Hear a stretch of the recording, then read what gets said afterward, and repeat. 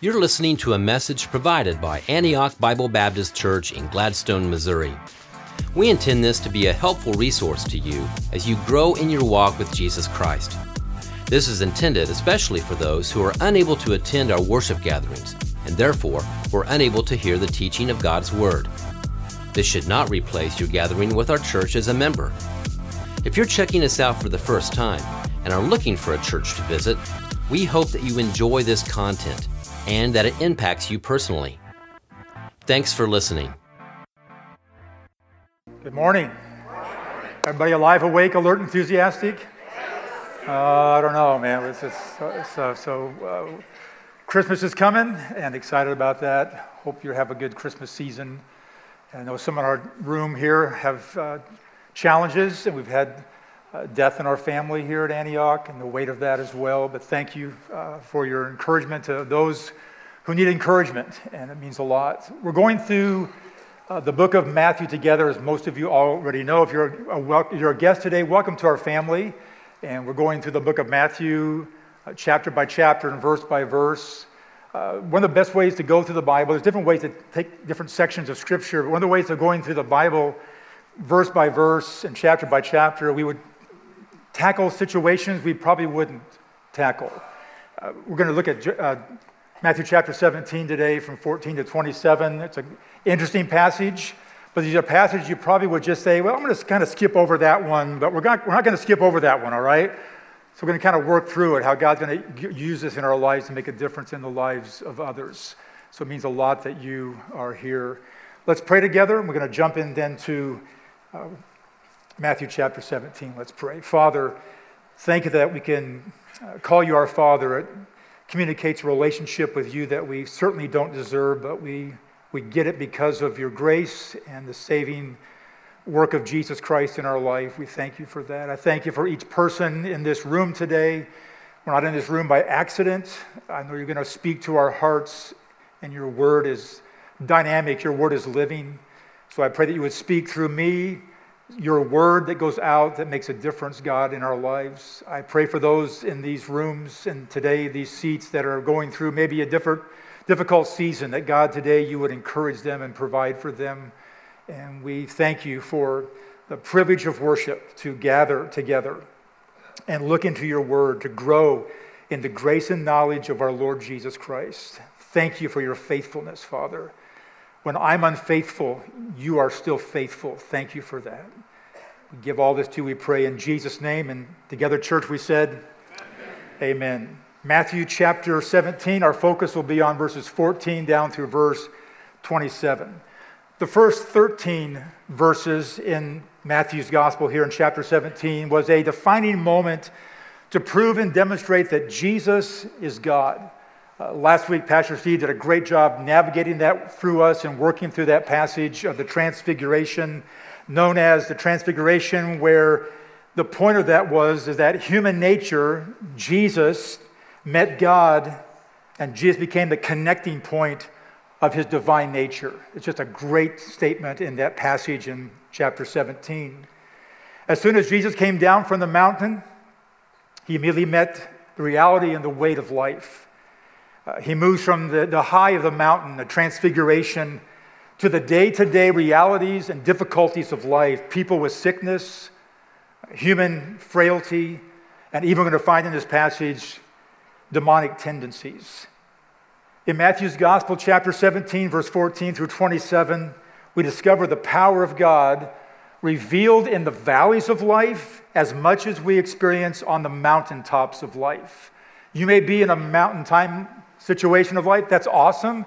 It may be a valley time of life where we just don't know exactly what's going on, how God is at work, but we know that God is at work. Amen, church? He is faithful to work in our lives. We're going to look at three particular focuses today. First, that Jesus confronts his disciples' unbelief. Second, Jesus predicts his death and resurrection. And number three, Jesus defines his authority. So first, Jesus confronts his disciples' unbelief. Reading the passage here in verse 14 through verse 21. And when they came to the crowd, this is speaking of Jesus, the crowd of people, a man came to him and kneeling before him said, "Lord, have mercy on my son, for he is an epileptic and he suffers terribly. For he often falls into the fire and often into the water. And I brought him to your disciples and they could not heal him." And Jesus answered, "O faithless and twisted generation, how long am I to be with you? How long am I to bear with you? Bring him here to me." And Jesus rebuked him, and the demon came out of him, and the boy was healed instantly. Then the disciples came to Jesus privately and said, "Why could we not cast out?" And he said to them, "Because of your little faith. For truly I say to you, if you have faith like a grain of mustard seed, you will say to this mountain, 'Move from here to there,' and it will move, and nothing will be impossible." A dynamic section of scripture here with Jesus confronting his disciples. Matthew chapter 17 captures an overwhelming scene of emotions. Jesus is surrounded by the crowd. He just came off the transfiguration, and now there's people all around him wanting to hear and to know him and to see him. A desperate, unnamed person in this passage, just a man and a son. Kind of wonder, what was this man's name, this son's name? And he's desperate. He's desperate for Jesus. He's desperate to heal his son. Have you ever been in a situation, and perhaps we all have, to be in a desperate situation where you just can't navigate through it and get your way through it? And that's the situation here. He has an epileptic son experiencing overwhelming suffering. And so you feel the weight of this. You feel the weight of this dad, his son, but this dad's not going to give up. He's going to keep pursuing Jesus. My son needs to be healed, and he's pursuing Jesus. So we feel the weight of this story that really, in essence, there's no hope for this man's son except from Jesus. In our own personal lives, church family, sometimes we think, man, I don't have any hope. But our ultimate hope is in the person of Jesus Christ. What a promise that is for us, and encouragement. But nothing was going to stop this son getting to Jesus, this dad getting his son to Jesus. He was willing to do whatever it took. He was confident that Jesus could heal his son. A season of desperation. And so in verse 16, the father brings his son to the disciples, expecting to them to heal their son. But they couldn't heal him. The situation then seems hopeless for this dad and his son. The disciples lacked the faith to do what Jesus gave them to do and the authority to do.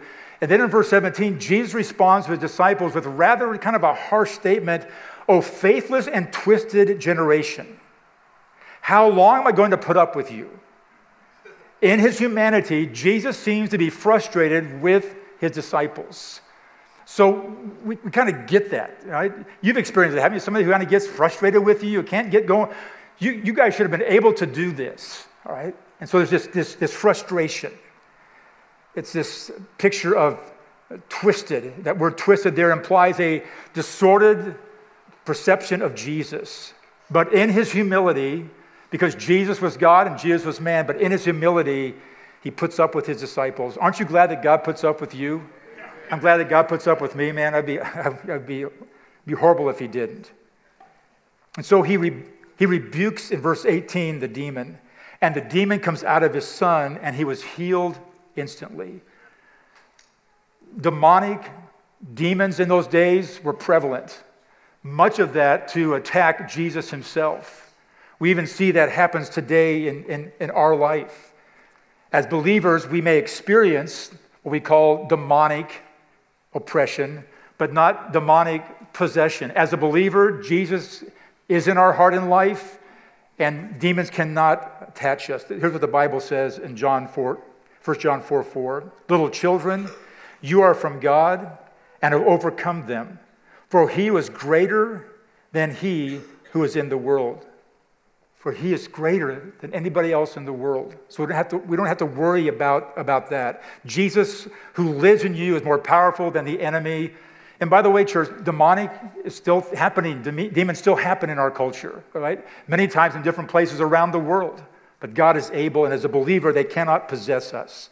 They may oppress us, but they cannot possess us. So the disciples come to Jesus privately and say, then, well, why couldn't we drive him out? Why couldn't we do this? And Jesus replies, because of your little faith. That little faith term doesn't mean the disciples were, in essence, lacking faith, but rather an inactive or weak faith. So Jesus is saying the reason you couldn't cast out this demon in this boy was because of your little faith. What about your faith and my faith? Faith is a great gift. We're going to define that in just a few moments. Faith is a great gift that God gives to us, to have that confidence in who he is and the promises he's able to do in our lives. I thought about just in my own personal life, what causes little faith? Sometimes it's just a lack of confidence. We're just not confidence. It may be doubt or anxiety or depression or fear, maybe even uncertainty or disbelief. But for some reason, these disciples were not able to deliver this from this man's son. And so what Jesus does in this passage is he illustrates faith as a very small mustard seed, the size of 1 to 3 millimeters. You could barely even see it. So what is the point that Jesus is making here? He's saying the smallest faith can also have the greatest effect. The illustration of the mustard seed is not about the amount of faith, but rather the focus on your faith. The faith of a mustard seed means that it doesn't take a lot of faith to make a huge impact. Jesus saying, little faith makes it possible to make a significant influence in your life and the lives of others. If you have faith, he says, you can even move a mountain. Now, he's not describing here a literal mountain. He's talking about a mountain here, and it was a metaphor, very common in Jewish culture and literature, to accomplish something that seemed impossible. Jesus never meant this word for them to be literally, even though Jesus, if he wants to, amen, could remove a mountain, right, if he will. So he's not saying just have enough faith. Right? So I've heard people say, you just don't have enough faith. Right? You got to have more faith. If you had more faith, you could do this. God uses little faith, church. Yeah, you're right. Little faith. Sometimes we want this big, huge faith, and he says, God just uses little faith in our lives. I came across a statement this week by Josh Moody, who is a senior pastor of College Church in Wheaton, Illinois, and he framed it this way. I thought it was very perspective. He says this, Jesus is surely referring to the mountain from which he has just descended, the transfiguration. His point is that the handoff has been taking place on the mountain when Elijah and Moses talked to Jesus. And God announces again that Jesus is his beloved son. Is a mountain-moving moment. He goes on to say, if we have this sort of faith that the mustard seed illustrates, then we will see Jesus at work in this world powerfully. I like that last statement. If we have this sort of faith that the mustard seed, that little tiny piece illustrates, then we see Jesus at work in the world powerful. So Jesus is making a point to the disciples that a small amount of faith with a great God can do great things. God is good. So what is faith? What is faith?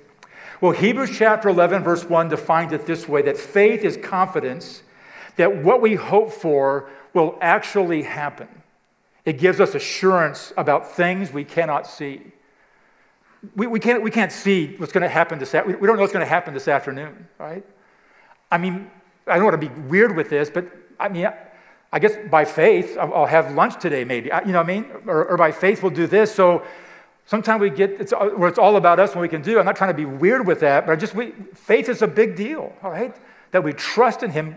Our salvation, our relationship with Jesus Christ is by faith. For by grace are you saved through faith, and that not of yourselves is the gift of God, not of works anyone should boast. Without faith, we can't have even a relationship with Jesus Christ. I love what he says about that faith is confidence that we hope for what will really actually happen. And then Hebrews chapter 12 and verse 2, looking to Jesus, the founder and perfecter of our faith, who for the joy that was set before him, he endured the cross, despising the shame, and is seated at the right hand of the throne of God. So here's faith. Faith is confidence that God is, and he will do what he promised to do. God is trustworthy, church. Amen. There have been times in my life, as there are in your lives, where you don't exactly know what to do. How should I navigate this situation? And God is faithful. Faithful to his word, faithful in his faithfulness. The Bible says even when we are unfaithful as Christ followers, he is still faithful with us. There's times I'm not faithful, but God is faithful. God is faithful. Faith is confidence that God is and will do what he promised to do. Timothy Keller puts it this way. He says, faith is not primarily a function of how you feel. Faith is living out and believing what truth is despite what you feel. Wow, that's good. Faith is not primarily a function of how you feel. Faith is living out and believing what truth is despite what you feel. Here it is right here. Faith, the truth of the living word of God, church. We build our faith on the truth of Jesus Christ. So Jesus confronts his disciples with their unbelief, and then Jesus briefly in this section predicts his death and his resurrection in verse 22 and 23. And they were gathering in Galilee, and Jesus said to his disciples, "The Son of Man is about to be delivered into the hands of men, and they will kill him, and he will be raised on the third day." And they were greatly distressed. This is the second time that Jesus has given this information to his disciples about his suffering, about his death, and about his resurrection. He's giving his disciples a heads up. Right?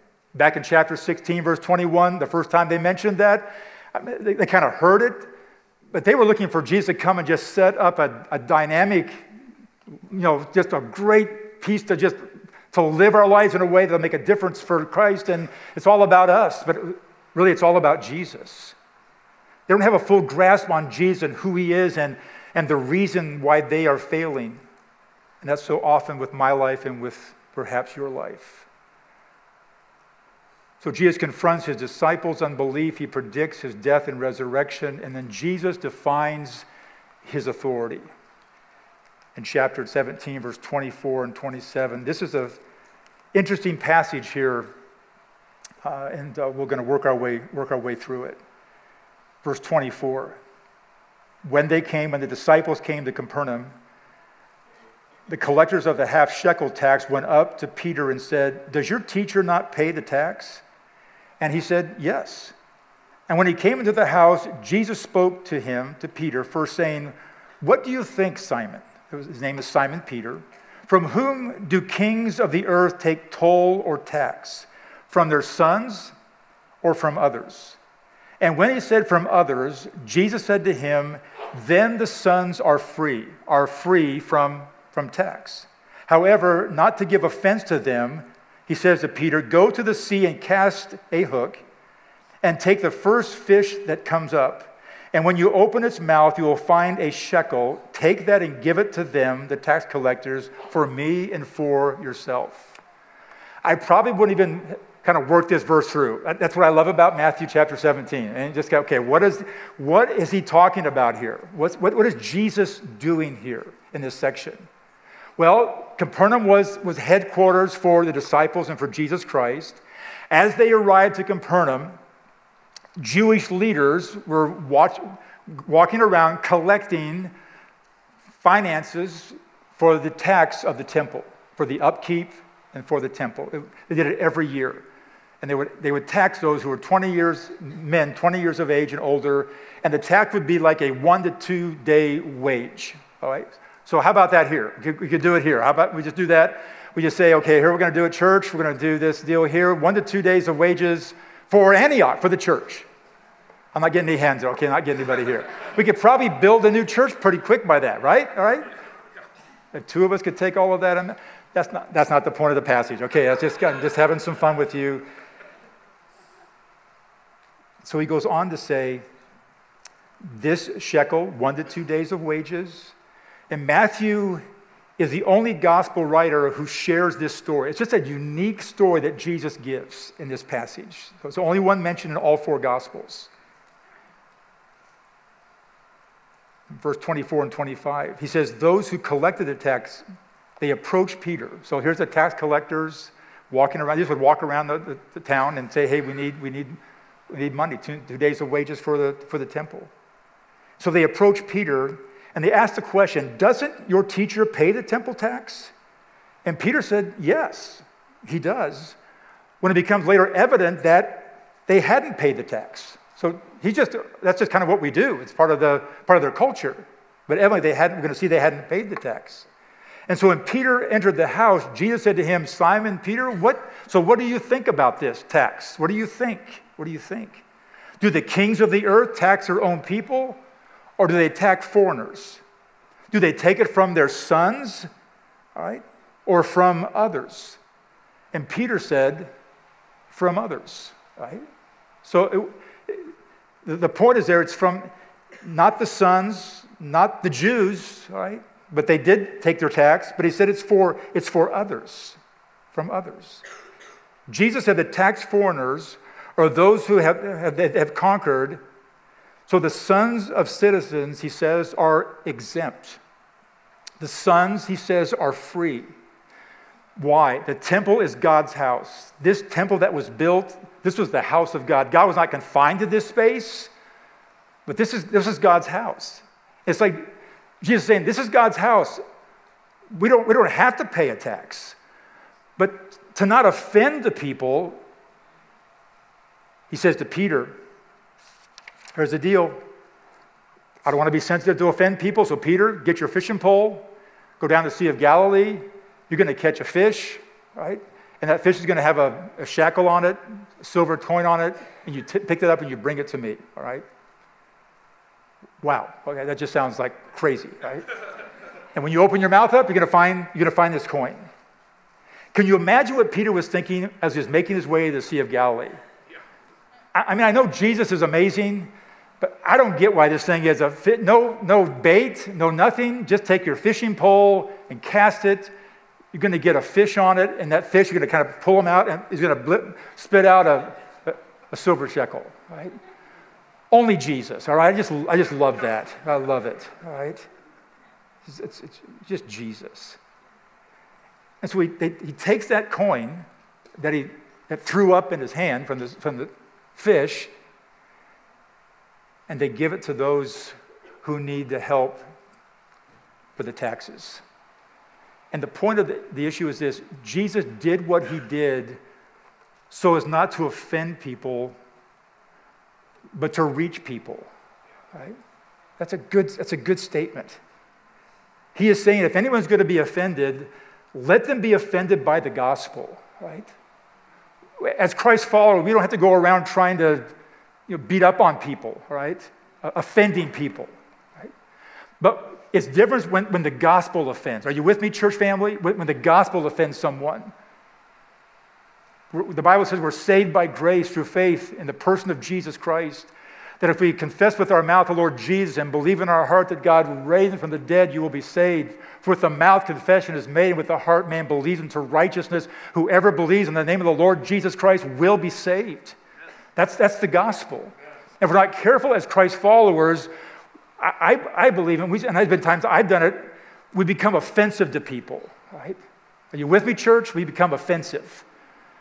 When we should reach out to people and not offend them for the sake of the gospel. I love the point here that Jesus is making to his disciples. Yes, Peter, go get your fishing pole, get this thing, and let's just take this one shekel, 1 to 2 days of wages to give it, because I don't want to offend those who need to have that shekel for the temple, because I want to reach their lives. I want to make a difference in their lives.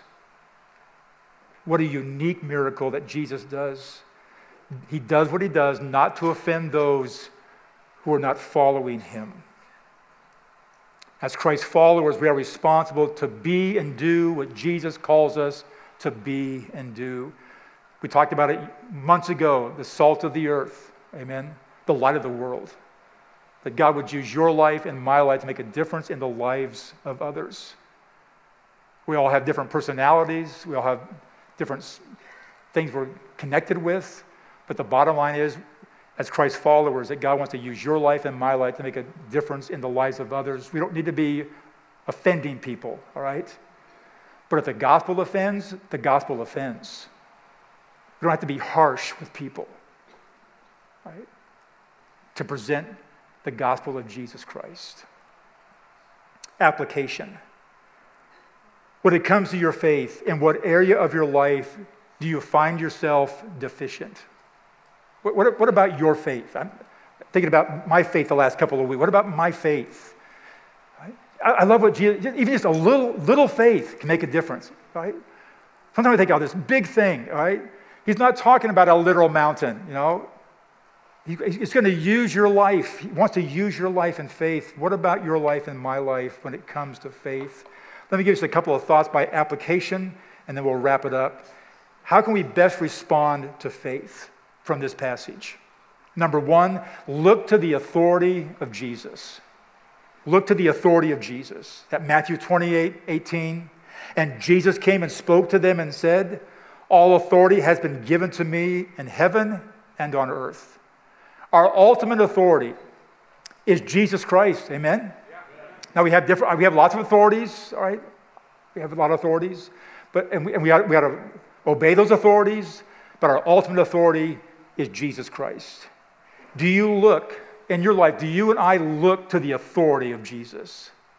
Right? When we make decisions in our life, does even Jesus come up on our radar? Do we just sometimes run just to do what we want to do and not even think about the fact that, what does Jesus want me to do through this?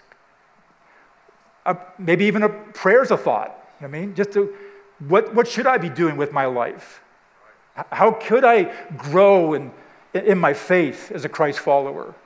And one of the ways we can grow in faith is by the Word of God, amen? Faith comes by hearing, and hearing by the Word of God. Faith. Number two, listen to the Word of Jesus. Romans 10:17, so faith comes from hearing, and hearing through the Word of Christ. That we not only read the Word, but we listen to the Word. I'm grateful to be a part of Antioch and Pastor Steve and his leadership here. Just to hear the Word of God, all right, is good. I like to listen to people on the radio or on television just to hear the Word of God. The difference that God can make in the Word of others. Do you listen to the Word of Jesus? We can read it, but do we hear it? I know many of you read your Bible. One of my goals is to read the one-year Bible. And what happens is I'm not careful of that one-year Bible. I can read it, it maybe takes 15, 20 minutes. I read it, and I can close it. And 5 minutes later, maybe you guys don't, that probably doesn't happen to anybody in this room here. You guys are amazing, all right? So it's more than just reading. I'm convicted by that, more than just reading. Lately trying to say, out of that section, can I just even pick one verse to focus on that one verse?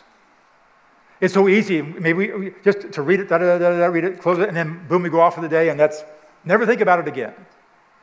Convicted by that. It's really better to read probably 2 or 3 or 4 verses than maybe to read 30 verses or 50. I don't know. That's not even on my notes. Just kind of throwing that out for you. I don't know how that works. So we want to read it, obviously, but then we want to live it. Amen. Memorize it. Make it a part of our life. Look to the authority of Jesus. Listen to the word of Jesus. And then live for the glory of Jesus. Live for the glory of Jesus.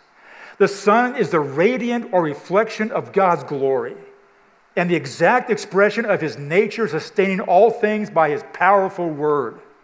Hebrews 1:3.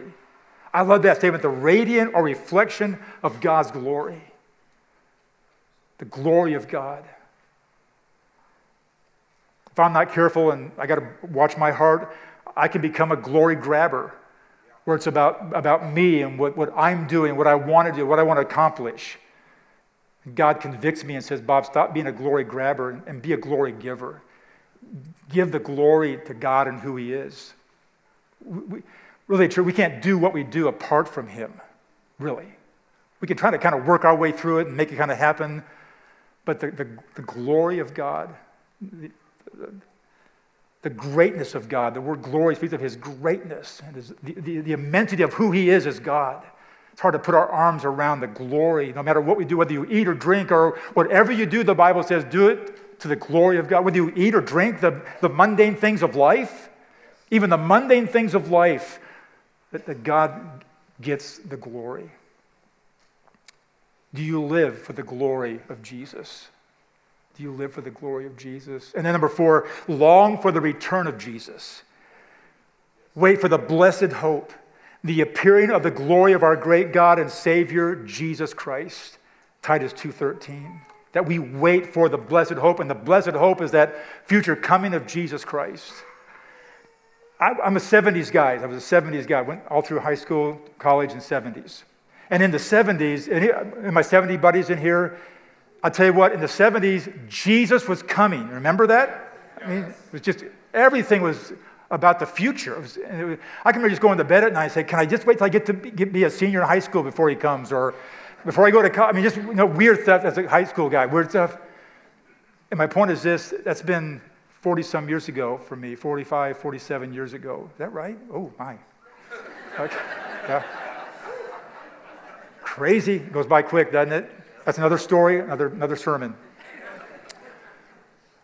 But we kind of get away from that a little bit in the last couple of years, more a couple of decades. And Jesus is coming, church. He's coming. What's happening in Israel and Hamas and all that area is not, just something that's coming out of the blue. It's God that's the focal point of God and his coming. I'm not saying it's going to happen because of that right now, but he's coming again. And so often as a church, often as me as a person, I don't think a lot about that he's coming. Do we long for the coming? When our kids come to visit us, our Colorado kids, I've got a daughter right here in the room here. It's right here. I love it. So get to see you all the time. But I miss that. I long for them a long time. Just months go by and sometimes almost a year goes by, doesn't it? And you long for that. You long.